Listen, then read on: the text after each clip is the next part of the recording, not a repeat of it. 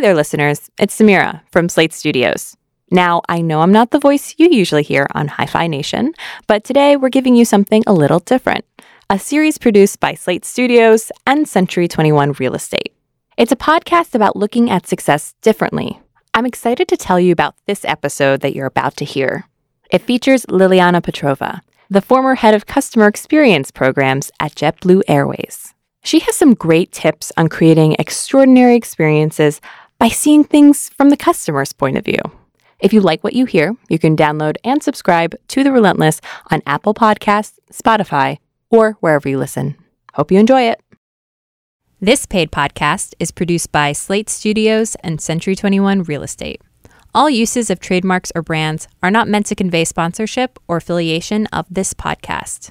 From Slate Studios and Century 21 Real Estate, this is The Relentless, a podcast about looking at sales differently. What if? What if I thought outside the box? What if it was more of a celebration with our clients than work? In every episode, we're pulling back the curtain with thought leaders across industries and talking about how they embrace change, overcome hurdles, and stay relentless. I'm Dr. Julie Gerner. I've spent over a decade studying the behaviors of the ultra-successful and have used those insights to empower business leaders in finance, technology, and real estate. Over the last year, we've covered a lot on The Relentless. I've talked with innovative salespeople disrupting their industries, startup founders, and even a comedian about cultivating the skills, habits, and instincts that help us ladder up to success. And now, 12 months later, The Relentless has laddered up to a very special episode, our season finale. Today's show is all about how to see things from the customer's point of view. Because understanding how to elevate the customer's experience really does make a difference when it comes to closing a deal. So that made us think, how exactly do you deliver extraordinary experiences to clients? If you frame a vision, you say, help me get there, then you will be much more heard. People love visionaries. People love visions. They are inspired by visions. Nobody's inspired by like a problem. That's Liliana Petrova, the founder and CEO of the Petrova Experience, a customer experience consulting firm, as well as the former head of customer experience programs at JetBlue Airways. They really were and are visionary in that sense that whatever I needed, I got. I really, really was set up for success. So I joined their compensation group in their people department. And the beauty of that job and how that prepared me to customer experience was that I really learned how to maintain a culture, how to build a culture, how to infuse culture in an organization in a very systemic, programmatic way, while making it seem very organic. Then I moved to the operation, where I managed the budget of the airports. And I made a deal with the VP of finance then, and I said, if you let me travel, I'll find money, I'll find savings. Nobody had gone with that offer before. Wow. So I did it, and it was the most fascinating experience. I think this is really important for customer experience professionals, actually, because then when you want to fix things or enhance things or even change things, this experience will create empathy and understanding of what you're really asking of people. What drew you and attracted you to customer experience as a field? By the time I was exposed to the operation, I really felt the customer for the first time. I was an immigrant, right? So the planes have this, romantic piece in them as well. And seeing and feeling how diverse the lives are of our customers and how important we are in their lives was something that I don't think I could feel when I was just in the office. People are going for weddings. People are going to funerals. People are going to reunions for high school. And if you're late or if you mess up their trip, on the surface, it's an operational, disturbing moment for you. But for them, it may be something that just will never come back. So that's kind of the first time when I really fell in love with the customer-facing world and getting to a place where I can make it better, or I can control it in a more intentional way to make it a great experience. I'm wondering if you can give an example of that.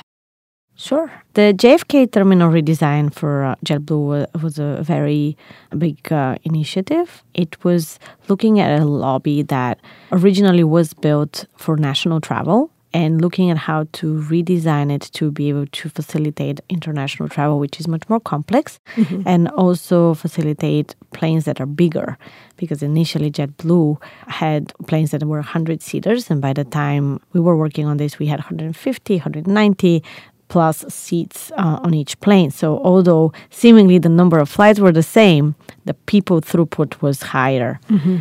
So the operational challenge we were looking at was how to expand the capacity of an existing facility. But in that, also, how do we create a customer experience that is seamless, frictionless, flawless, so we could really turn something that's transaction and take these transactions out of the interactions with our crew members.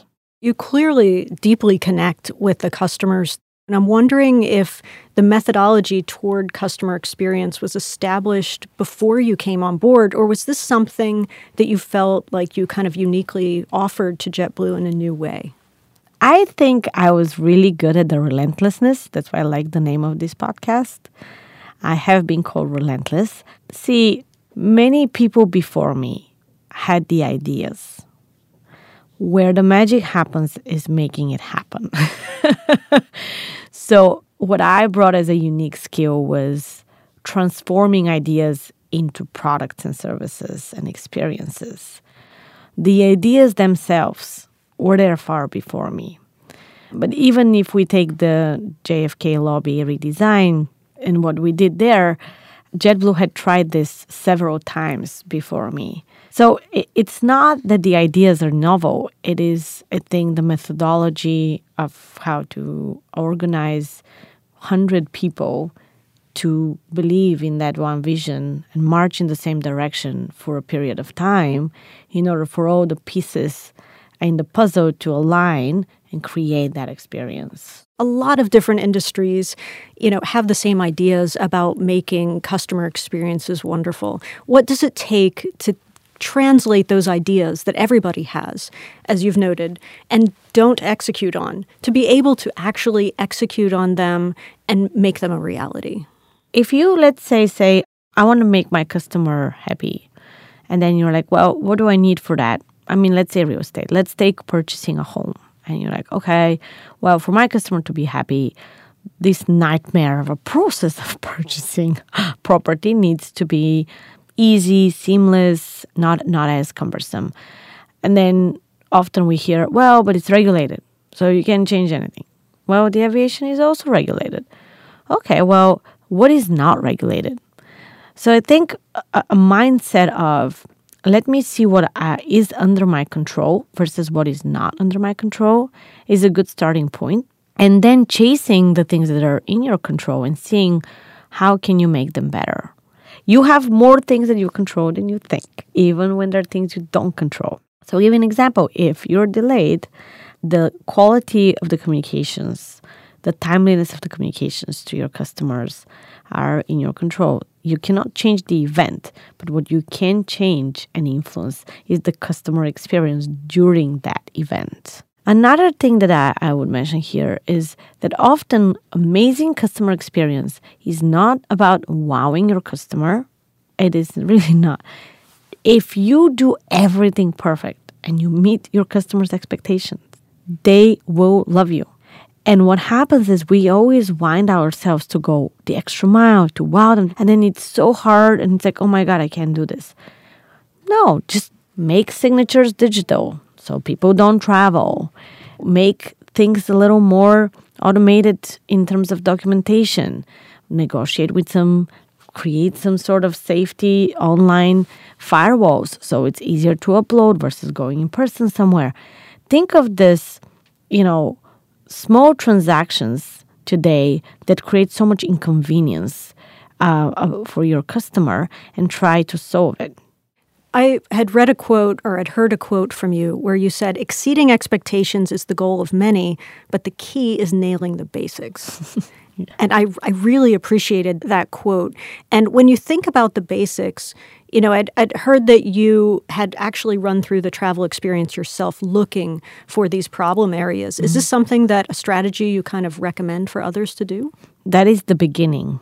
We always say this is the first step. The first step is also talking to them and understanding from their viewpoint, what do they see? Because sometimes you go through the experience yourself, but you have this bias of knowledge and you don't recognize you have it because this is your day-to-day. We always joked in JetBlue that we haven't bought a ticket for years, right? Like an aviator doesn't really go to their own website because we could fly standby. That's a fantastic point. It is a great perk. So we actually never went to our own website and let alone buy a ticket. So talking to customers, so many people they're shy, they don't want to, it's awkward sometimes, but you don't even need that many. At one point, at a very quick point, the teams will immerse.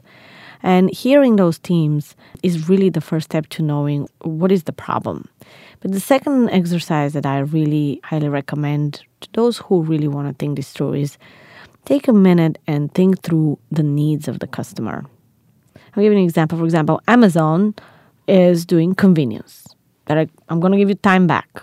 If you really think about what they're doing, the value, what are they really selling to us? It's time.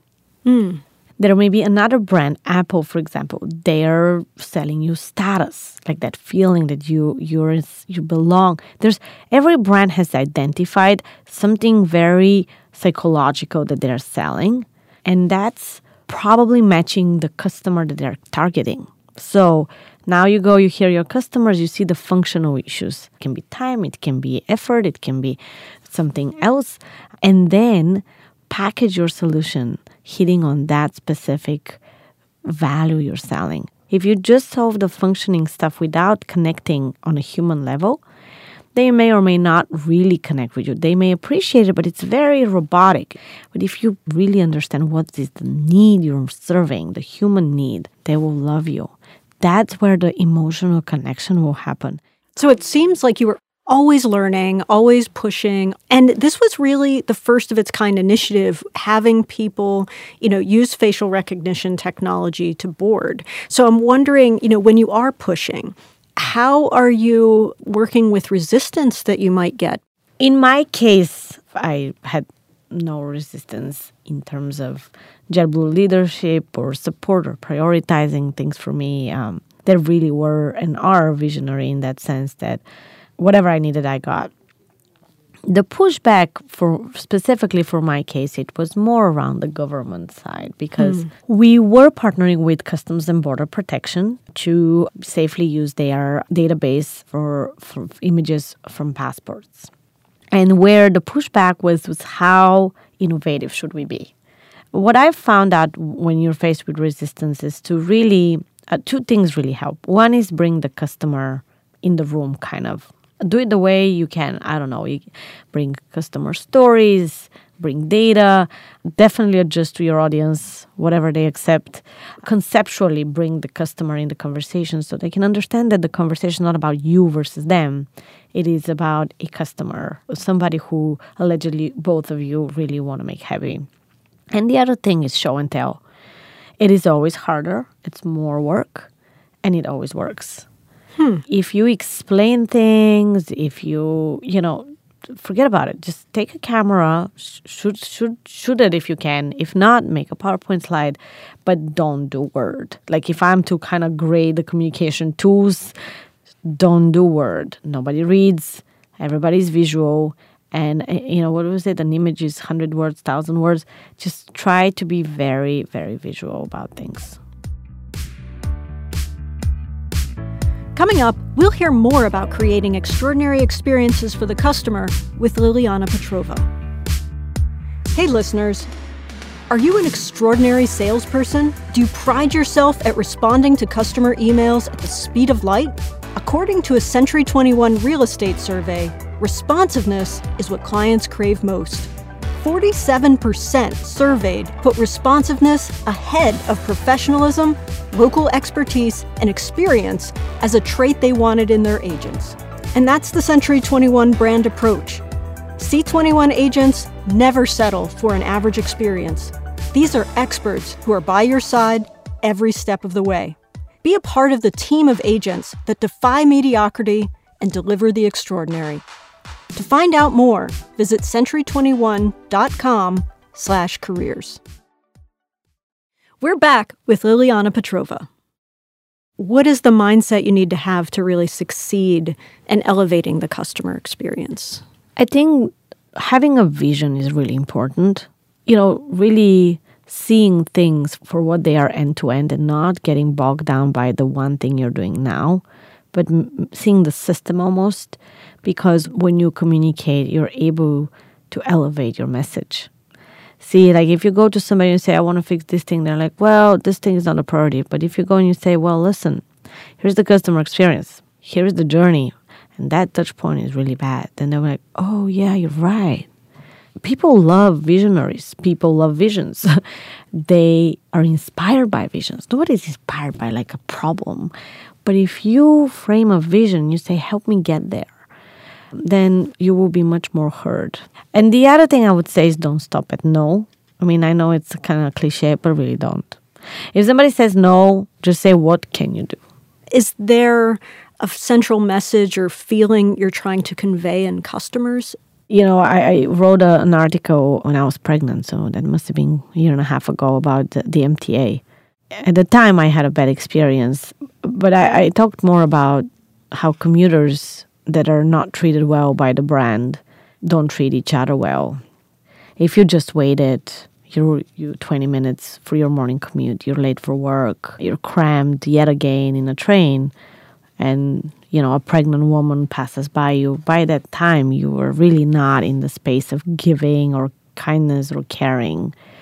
So the message that I hope to give to our customers, whoever they are, is to ignite them as well to be better humans to the people next to them. Or, there is such a thing about like just passing it forward. And if we can treat more people nicely, then hopefully they'll treat their people nicely. And it's again, impact, right? But like creating that, I hate the word happiness because it's very kind of generic, but creating this world of kindness and empathy and caring.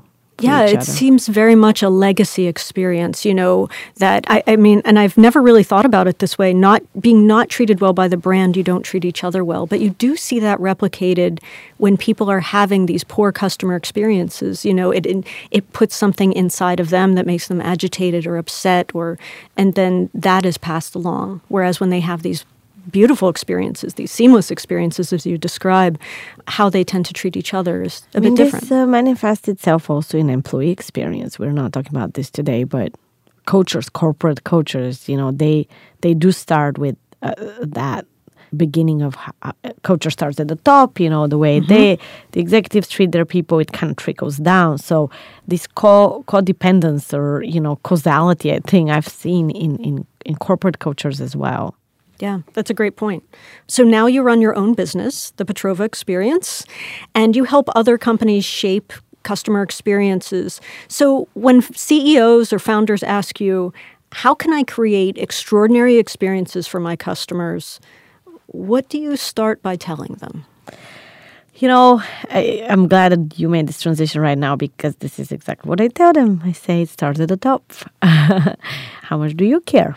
And those who really care, really engage in a meaningful way themselves in the solution.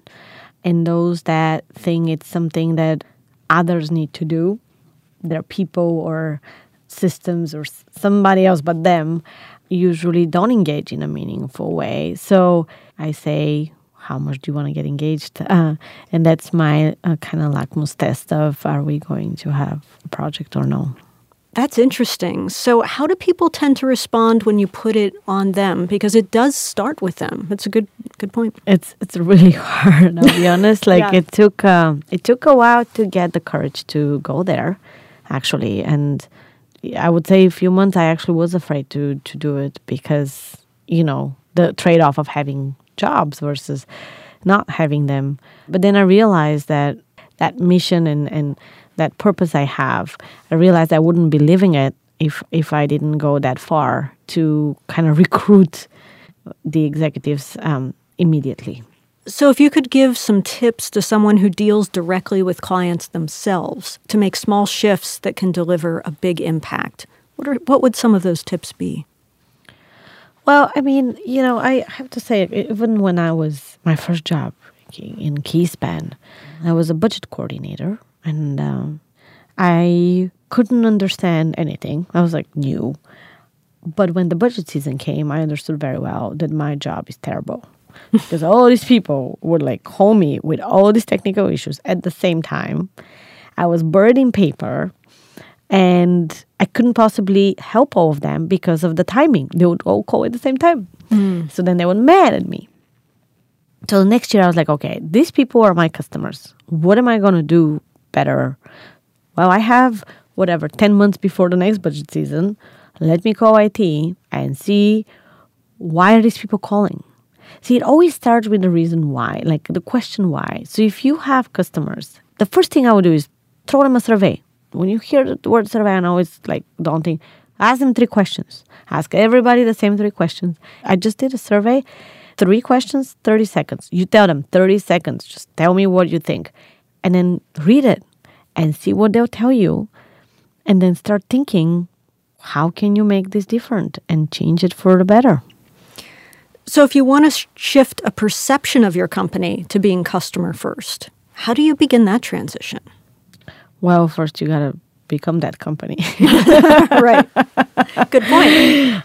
Well, we have this thing that we say perception is reality, right? So often companies, especially the bigger they are, there is this perception delusion, I think, where they don't always think that the customers think of them in a certain way.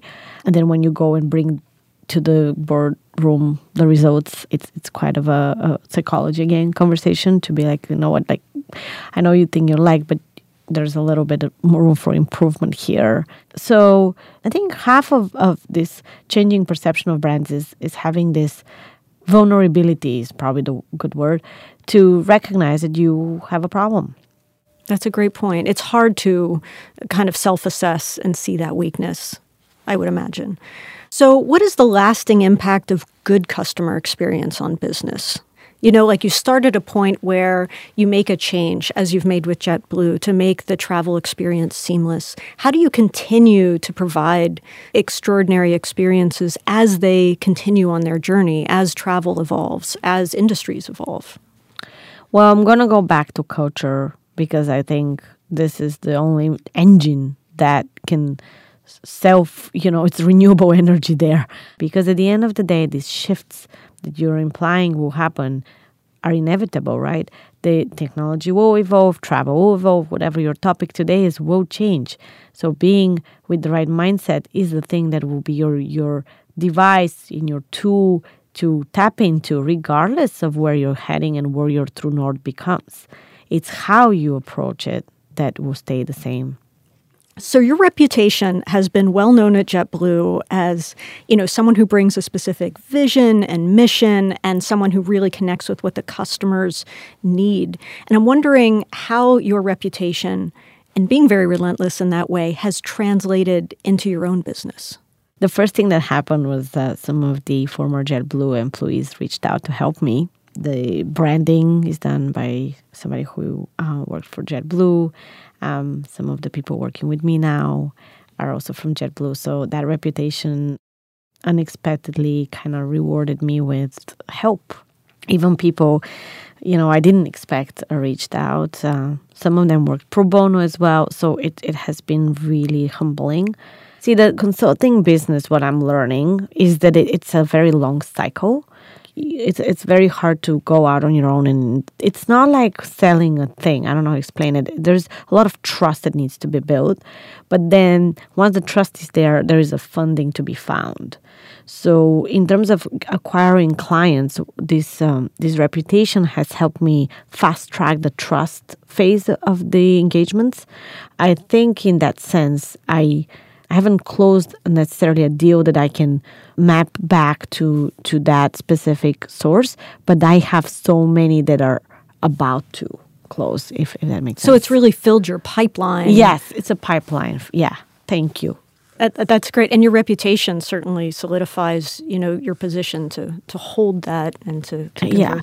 And also it has allowed me, to be honest, to reach out to people and have this proxy almost. So even people that don't know me directly, because of my reputation that's built also online, podcasts, I speak about things.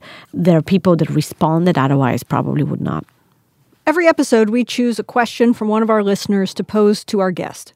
This is a question from Sarah Paget. She's based in Mansfield, Texas. I think the biggest struggle I have, because my business started out by myself, and that was my only intention ever. Of course, I wanted to make more money, but I didn't really know what that meant. And so very quickly, we expanded into what like a traditional team would be in real estate. So admin, buyers, agents, and it all kind of happened overnight. So knowing how to still offer someone really good service, but I also want to give quick service, and that means it's got to be more than just me. I worry about getting too big where someone says, oh, that's too big. I want to go back to that more mom and pop feel, or that I just want to work with you. So I think finding that balance in between and making sure the customer's still okay. And even with that handoff, how do you hand off that person without it feeling like a handoff, that we're still all working together? That's an interesting question. I think this is a question that we get a lot, actually, even with smaller companies that are growing fast. Fast growth is a big nemesis of customer experience across. And I will go back to culture, because this is the only thing that allows you to scale. So I would say, take the people that work for you out, connect with them, send them flowers, whatever they're celebrating, acknowledge their holidays, thank their family members for sharing them with you through the year. They will love you. They will love you so much that when you go to them and you say, I have this client and I need you to make them happy, they will make that customer happy. It starts with your connection, your relationship with your team, and believing in them, building that trust, and then they will be maybe even a better version of you. Who knows, So it really is about spending time with your team, and not because of the busy schedules, not deprioritizing it. Because a lot of people, this is a great insight, because I think a lot of people would say, when customers are saying something like, oh, I'm afraid it's going to get too big, or that, I want that mom and pop feel, I think a lot of people would automatically put that outside their organization and say, you just have to more effectively communicate with your customer. Mm-hmm. And instead, you're saying if you build the relationships within your team will build those relationships with your customers, because they'll understand what that customer experience means from you, from the originator. And I think that's such a wonderful way to translate that for continued service and legacy. So thank you for that. I think that's such a great insight. Sure. So Liliana, what does being relentless mean to you? Relentless is, to me, believing in the impossible and believing in people and showing and enabling those people to also see the impossible. Most of the time, people are answering no because they also have some sort of insecurities about themselves. So if you are able to alleviate that, or to show them some sort of a respect they may even not have about themselves, that relentlessness of keeping going, and even when they say no, finding the way to unlock their potential and their self-belief is the engine of that relentless pursuit. Now, they will probably have a moment of, not all of them will buy in, right? So some people will not like you. So being relentless also includes that responsibility and ability to sleep at night, knowing that some people will not like you. And I don't say that easily. It's not always easy to sleep at night, but there is no way to bring change into the world and be loved by everybody. So don't expect that. And if you choose to be relentless, know that there will be those few that will just not like you. but you will probably in the process have changed their lives as well. So as your journey continues with the Petrova experience, what's next for you? For me, it's keeping it small, exclusive, boutique. I think I've arrived. I think this really is gonna be my life legacy, and that's what I want to do for the rest of my career. That and raise my child. I have a daughter, so I'm raising another relentless, feisty girl. So that's really me. Liliana Petrova, thanks so much for joining me today on The Relentless. Thank you for having me. The Relentless is produced by Slate Studios and Century 21 Real Estate. I'm Dr. Julie Gerner. Thanks so much for listening. Copyright Century 21 Real Estate LLC. All rights reserved. Century 21 Real Estate LLC fully supports the principles of the Fair Housing Act and the Equal Opportunity Act. Each office is independently owned and operated. This material may contain suggestions and best practices that you may use at your discretion. The opinions expressed in this podcast are those of the individuals featured and not necessarily of Century 21 Real Estate.